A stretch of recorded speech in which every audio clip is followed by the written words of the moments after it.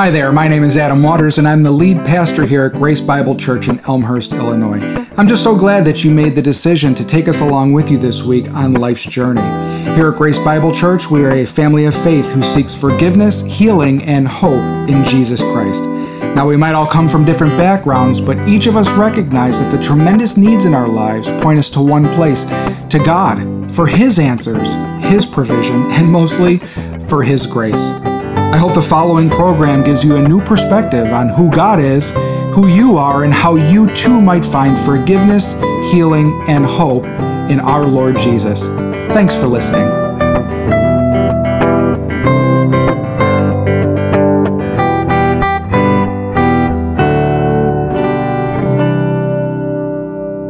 I texted Michael yesterday. Was that yesterday? I said, are we going to do, it's called a Wilcox chord, something I learned I want to share with you. There was a couple blogs. You think you can do it? What is it, a B minor, half suspended fifth or something like that? It's a particular chord that is sung when we sing Word of the Father, that note right there. It was in a pastor's blog, and I was so impressed by how many of these guys said that they wait all Christmas to hear that one chord. When they're together and they wait and they hear not only the exaltation of the idea of the Word of God, but sung with such an emotional, powerful chord is the highlight. And I got to say, I sat there and waited for it. And you guys did very well, very well. Christmas gifts. You know, gifts often have power far beyond their monetary value. The giver's heart, really, and the planning and the wrapping of the gifts and the thinking about the gifts and the anticipating the joy of the receiver. I have a friend that I served in the military with, and he came on Facebook. He said, can you please tell all the women in this world that dads just like to give? They don't really want anything. They are just enjoying themselves, sitting in their PJs, drinking up a cup of coffee, watching their family be happy. And I was astonished by how many of the guys in the comments said, amen, man. That's exactly right. There's something really blessed about giving rather than receiving. Is it not? Even Jesus said so. The real blessing is the moment that one unwraps the gift. The giver watches the face with anticipation. Is it the perfect one? Is it going to fit? Did they anticipate it? Did they know that this was the gift that was coming? And then hopefully the result, if all goes well, the receiver opens with wonder and excitement. I want you to think back throughout your life and what was your favorite Christmas gift? Is there one gift that stands out? Maybe when you were a kid. You know, maybe it was that Red Ryder BB gun. Maybe it was that Easy Bake Oven. Maybe it was some video game that you were hoping mom and dad would get you, and they did. But think back on it. I think back on my life, and I think one of the most impactful ones was a fishing pole. I got it last year. It wasn't so much that the fishing pole was the great piece, but it was why I got it. You see, Elaine and I had gone on a little vacation. We'd actually gone down to Missouri to see friends of ours who lived there. And I was waiting. I was burnt out. I was waiting to go fishing. I was searching for weeks ahead of time. Where's the perfect place to fish? I brought my poles, put them in the back of the car, brought my tackle back of the car. We go all the way down to Missouri. We finally get our day. And we go out there. And I open the back of my car, and I pull my fishing poles out. I brought two with me, and they were pretty good poles. And I realized rather quickly that both of them were broken. The tips had been snapped off. Now, maybe I backslid's probably not the right word to say, but I was angry. I was angry because I knew who the last people to use those fishing poles were. And I stewed and steamed, and I got to admit, I pouted. I sat on the edge of the river. Lane read a magazine. She knew better than to say anything to me. And I just thought, what am I going to do when I get home? By the end of the time, I got up, we got into the car, we left, and everything was okay. So come Christmas, 5-6 months later, Lane gives me a fishing pole because she remembered from 6 months. I don't know why I'm getting choked up about a fishing pole. 6 months later. And more than that, she got me a hard case to protect it so I could be ever thoughtful, pragmatic woman that she is. Absolutely. And it really touched me, that gift, the meaning behind it, the memory of why it was given was something so profound for me. You know, as we consider our favorite gift, our best Christmas gifts, let us not forget the greatest gift of all. It sounds sort of cliche, but we say it because it's true. Adam, in his invitation in the announcement this morning, said that. There's a movie written about it with that title. We believe it as Christians, at least we need to, if we truly understand what it means for the Father to give the Son, which is what we're celebrating today, what we're commemorating here on Christmas. If we really understand it, I think all the things of this world begin to fade away. And the gifts here, no matter how great they are, no matter how much they touch our hearts, no matter how much thought was put into them or the joy we had when we received, will pale in comparison to what Christ has done for us, the gift that the Father has given us. The Father loved us so much that on the first Christmas morning, He gave the gift of salvation. This is the essence of the Christmas message. And we preach a Christmas message every time we preach the gospel, the truth that the Father gave. We need to remember this. This is something that impacts our Christian life, and it's important for us. Otherwise, we minimize the role of Jesus in our Christian walk. We see Christ as an add-on. We say, well, yeah, we believe in God, we follow God, we try to be good people, we may even go to church and read the Bible but the central component of all of that is Christ. And if we do not get our minds and hearts wrapped around that truth, our Christianity will fall short. Our faith will fall short. Or we'll minimize the love of the Father by underestimating His heart and the value of the Christ gift. Or we'll focus our attention, this is probably the biggest one, we'll focus our attention on other things. Out shopping, trying to get that perfect gift, trying to find the perfect deal, trying to make all of our resources spread over the cultural expectation of how many people we must buy gifts for, and every gift must be of equal value, and everyone gets the same number. It's so easy to focus on other things during the season. So today, we're going to go back to the basics for Christmas. This might be the most basic Christmas message you have ever heard, and it might not be what you think. Today, we're going to talk about John 3:16. For God so loved the world that He gave His one and only Son, that whosoever should believe in Him shall not perish, but shall have eternal life. It's a famous verse. We see it everywhere at sporting events and on uniforms, and on people's eye patches as they're on the football field, or signs along the highway, more so further south you go, thank God, and from street preachers. John 3:16, for God so loved the world. It's not traditionally a Christmas message, is it, or a verse? But I'm hoping that this morning you will see it differently, so that every time you hear it, every time you read it, it'll remind you of Christmas and the greatest gift of all. So the text, again, for God so loved the world that He gave His one and only Son, that whosoever believes in Him shall not perish, but have eternal life. There's three very important pieces I want you to understand out of this simple verse. First, the gift of eternal life was planned and given in love. This Christmas message is a continuation of our love series. This is not a standalone Christmas message. We're talking about the love of God, and Christmas is perhaps, bar none, the greatest expression of God's love for us. The verse begins, for God so loved the world. It all starts with God. For God. He is the giver. He is the initiator of our salvation. There's nothing we could do. There's nothing we could bring. In fact, we were lost in our sin, blinded to the truth of who God was, yet God, out of His great love for us, acted. We couldn't bring anything because we had nothing to bring. It's interesting. This is maybe not like Santa's naughty list. If you're bad, you don't make it on the list, or maybe at best you get a lump of coal in your stocking. We're on the list specifically because we were bad. God knew that we could not save ourselves, and out of His great love for us, made a way. Made a way. Because there was no other way. Theologians and biblical scholars and Christians, we talk about some of these words, theological words that have meaning and depth to them, but there's one that I want to really bring out. First of all, we talk about omniscience. We say God knows everything. We say omnipotence, that God is all-powerful, His all-encompassing power to change events and things around Him, His creation. We often don't talk about His omnisapience. Omnisapience is the word that means God's total, all-encompassing wisdom. That means that God uses the perfect means to achieve the perfect ends. The cross is God's best way.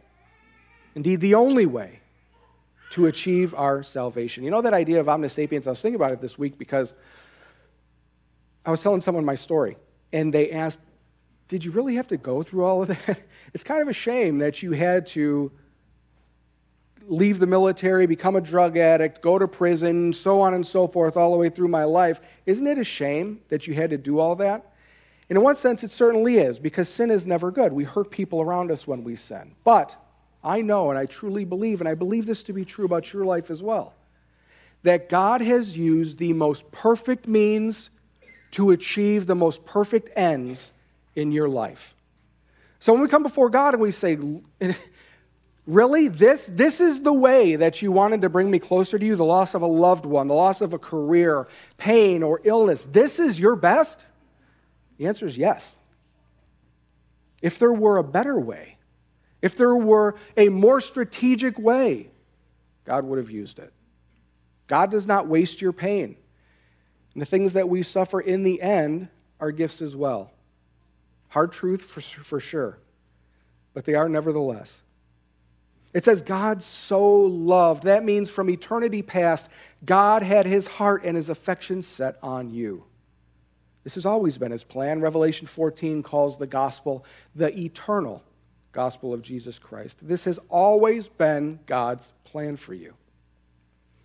And it came just in time. Galatians 4:4 says, "But when the fullness of time had come, God sent forth his Son, born of a woman, born under the law, to redeem those who were under the law, so they might receive adoption as sons and daughters." How many of you wait to the last minute to shop? Our house was a little chaotic towards the end. People on Amazon trying to get things in time, looking for which mall had specific gifts. I have to drive 40 miles to get this one gift or this and that. I know I tend to be a last-minute shopper as well. I think there's some reasons. I think either we're lazy, time gets away from us, maybe we're trying to get that perfect gift and we just can't find it, so we're waiting until that time runs out. Or we're lacking resources. We're waiting for the time when we have what we need in order to purchase or make what we're going to give. But I want you to know that God is not a Christmas Eve shopper. He does not wait to the last minute to plan and to give our gift. He has known from eternity. Think about the breathtaking nature of that statement. Think about that. That you're saved here. If you've trusted Christ and you are a child of God, it means that you were in his heart for eternity past. There's never been a time that God did not see you nor love you. Yet when the fullness of time came, he expressed that love by giving Christ, his Son. Not only did he have an eternal plan to save humanity, but I said, eternal plan to save you. We see this in Ephesians 1. Ephesians 1:5 says, he predestined us for adoption to himself. That means he planned beforehand. He decided beforehand.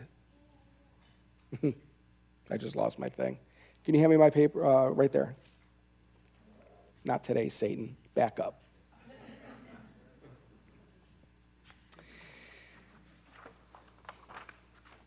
Ephesians 1:5. He predestined us for adoption. That means that from eternity past, he knew that you would be a child of God, and he worked things out for your good, that would happen at just the right time. As sons through Jesus Christ, according to the purpose of his will, to the praise of his glorious grace, with which he blessed us in the beloved. 7, in him we have redemption through his blood, the forgiveness of our trespasses, according to the richness of his grace, which he lavished upon us in all wisdom and insight, making known to us the mystery of his will, according to his purpose, which he set forth in Christ as a plan for the fullness of time. At just the right time, God called us. God sent his Son so that he would unite all things in him, things in heaven and things on earth.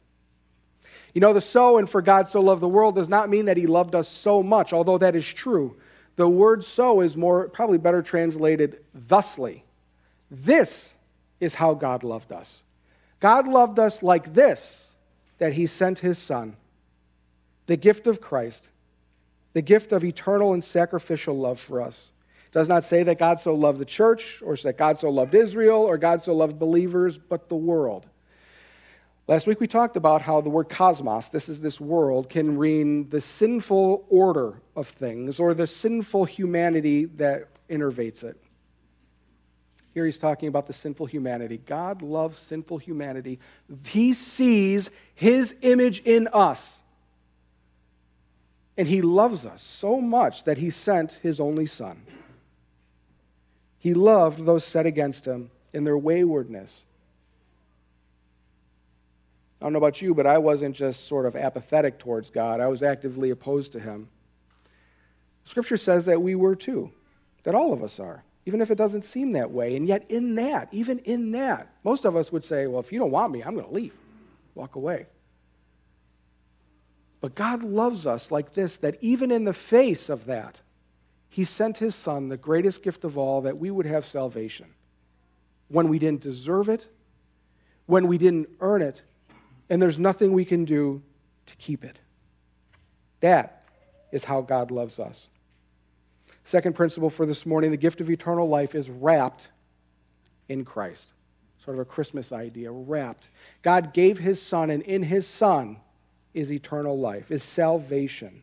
It says, God so loved the world that he gave his one and only Son. Christmas, when everything is said and done, is about the giving of the second person of the Trinity to be born as man in the incarnation. The Word become flesh. In fact, we get the word incarnation from the Latin, which basically means to be encloaked in flesh, to be flesh-covered incarnation. It's a miracle and a mystery that's often lost on us. I don't know about you, but I get more, warm and fuzzies about seeing a Christmas tree with cool lights and that cozy feeling that Christmas brings. But the real feeling, the real mystery, the miraculousness of this all is in the fact that God came to earth as a man, Jesus, to die for us. Christ was born of God the Father through the Holy Spirit and through Mary. No one else had been born like that except Adam and Eve. It was a direct intervention by God. He was not hoping for two people to get it right. God intervened, and he still does. There might be something going on in your life during this Christmas season, and you're having a hard time celebrating because you're always distracted by this other piece. Everything has this sour note to it. You love your family, but this thing wielding its head. You wish to give good gifts. You want to love well, but you're constantly distracted by this thing. I want you to know that God made a direct intervention for our salvation, and God can make a direct intervention in your issue right now. He can. When we pray to him and we call upon him in faith, God does act. The Christmas story, the birth of his Son, is proof. We just need to look for it. The mystery of the incarnation, the infinite meeting the finite. Purity meets pollution, the two natures of Christ, both God and man in one person. This gift is of infinite value. Infinite value. I have a friend texted me a couple days ago. He said, you got to understand my friend, he's seeking something. Right now, he's probably most closely aligned with Buddhism. And so he's meditating, he's trying to read Buddhist texts, he's trying to understand what it means to be a Buddhist, and out of nowhere, he texted me and he said, well, I know the problem in Buddhism is suffering, and the answer is detachment. But what about Christianity? What is the problem Christianity is trying to solve? So I went to type, I said, no, wait, I got to wait. Lord, tell me what to say. I can't. So I told him the problem is sin. Not only the sin in us, the moral corruption that moves us to do things that are unrighteous and self-centered, but the sin that is in the world, that which causes disease and catastrophe and problems, the hard things of life. I said, that's the problem. And the only answer is Jesus. Well, how can Jesus solve that? Jesus was the sacrifice. Jesus was the sacrifice that allowed that sin to be judged. So in us, we stand before God perfectly righteous when we trust him, when we put our faith in him. And one day at the end, God will remake everything new, and the sin that is in this world will be no more. Can you imagine living in a place, I think about this sometimes, when things are just getting hard. Can you imagine living in a world where there is no bad things? Nothing. We try to create utopia here on earth. We know it's impossible. They do it again and again. No, but God promises that one day, in the fullness of time, We will stand before him sinless in reality, in truth, where that sinful root in us will be removed and we will live forever with each other and him. I hope you like one another because we're going to be with each other for a long time. But all that annoying stuff we do with each other will be gone. Will be gone. It will be perfect. Lots of religions purport to have the key to happiness and eternal life, but it's only through Jesus. Finally, third point, the gift of eternal life, while it's wrapped in Christ, it's unwrapped by us in faith. By faith. That whoever believes in him shall not perish, but have eternal life. That's anyone. Older translations say whosoever. Bottom line is, in Greek, it means anybody. Anybody who wishes. Whosoever. But gifts, by their very nature, must be received. A gift can be extended and it can be denied. I don't want it. But in the end, that is not a gift received. The gift of salvation is extended to us. And all we have to do is receive it by faith. We take the gift. We say, I believe. We say, I trust. This is not just something that we do at the beginning of our Christian walk either. This is something we do every single day of our life. When posed with an issue, do I go left my way or do I go right God's way? Do I receive the gift of salvation again by faith and walk in that? We receive the gift of God in Christ and we trust Christ as our Lord. You see, it's part of the human sinful condition, though, to make additional stipulations. Isn't there something about our hearts that wants to get it for ourselves? I mean, look what we try to accomplish in our world around us. We say, yes, it's faith, but it's also baptism as well. Or it's faith, yes, but you also need to take communion as well. Or attend church a certain number of times per year. You guys are cool, don't worry about it. Or if you don't commit these pet sins. Or if you have certain theological knowledge or your doctrinal purity is such like ours. But I'll give you an example. I need two volunteers. Emily, Kevin. Come on up, Kevin. Volunteer means you got to get up here, man. All right. They're wearing maroon too. My goodness, we did not organize this. This is the Lord doing this. Okay. Sometimes we talk about the gift of salvation. It's a beautiful gift. It's wrapped in beautiful wrapping, and we say all you have to do is receive it and open it by faith. And here is a gift. It's an awesome gift. You're going to like this gift, okay? Here, open it.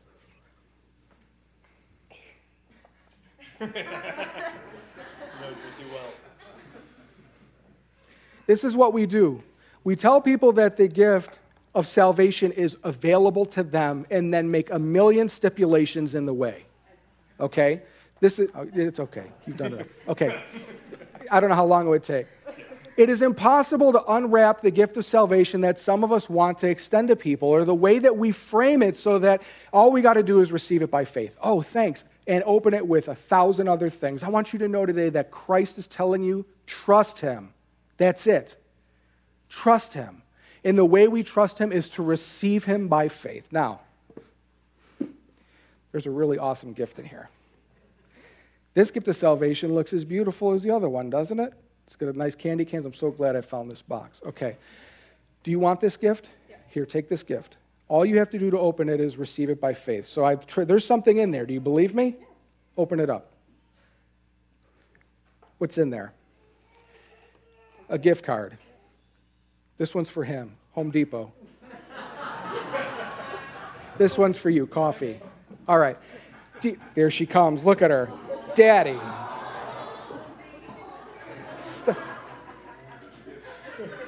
Stole the show. All right. Thank you guys for participating. God bless you. Merry Christmas. All right.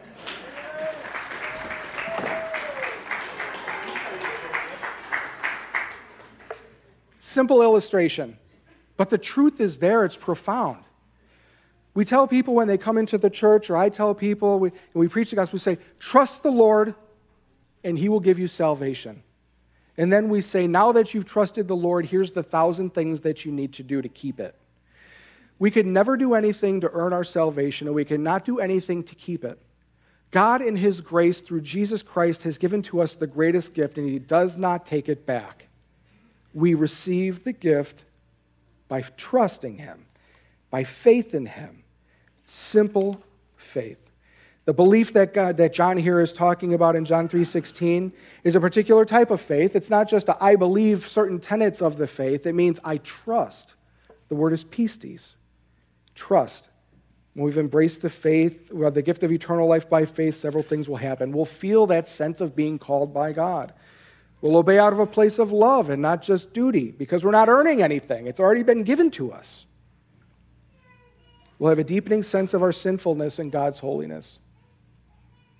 I got to tell you, if you're struggling with temptation, if you're seeing how difficult life is, if you're seeing what's really in your heart, that means that you're seeing God as more holy. There are times every once in a while where I'll just have an off-the-wall thought, and I know it happens to all of you too. That's why I can say it with such certainty. I believe those off-the-wall thoughts are God revealing to us what really resides here, what is really there, that out of his goodness and out of his grace covers for us. That is what is there. Yet God in his goodness through Christ saves us. So God is offering us all a gift today. For those who've already accepted this gift of eternal life in Christ, it's a moment to consider, what are you doing with it? You've been saved. Now what? What does it mean to be in relationship with Jesus? For me, I just don't want to be saved and say, okay, good, I'm not going to hell. That's done. I want to live the life Jesus talks about having life and life to the full. Don't you want to have a life of joy and peace and suffering, but suffering with meaning, knowing that what you're doing in the trail, the path that you're walking with Christ is more than just pain for pain's sake? What are you doing with your salvation? Are you taking advantage of the gift, or are you neglecting it? Are you beginning to see this gift as something you must earn to keep and not just something you must receive by faith? Are you commending the gift to others with a simple, removable top, or is it wrapped in impossible packing tape? Looks clear, the gift looks beautiful, but it's impossible to actually get. For those of you who may not have trusted the Lord yet with your eternal destiny, today is the day. Today is the day. This Christmas could be the gift when you say, what was the greatest gift you've ever received? 2022, Christmas morning, in a half-full church of diehards, God bless you. I made the decision to receive the gift that God has extended to me, to open it by simple faith and trust him. Trust him at his word, that when we do, we shall be saved. We will not perish, but will have eternal life. So the gift of God was wrapped and given in love. The gift of eternal life is wrapped in Christ, and the gift of eternal life is unwrapped by simple faith. Let's pray. Heavenly Father, we thank you for this day. We thank you, Lord, for our families, for the blessings that we have. We thank you, Lord, for the hard things too, because we know that you are making us exactly who you want us to be. Help us, Lord, to see our suffering through your eyes. Help us, Lord, to sense the meaning in what you are doing in us, so that we just don't suffer for suffering's sake. We pray this Christmas that you would give us deep insight, Lord, into who we are, the extraordinary nature of the gift in Christ for our salvation. We pray, Lord, that we would be people of peace as we meet with family, as we gather, that we would be amicable and loving and constantly showing forth who Christ is in us. I pray, Lord, that you would bless these families and these kids. In Jesus' name we pray. Amen.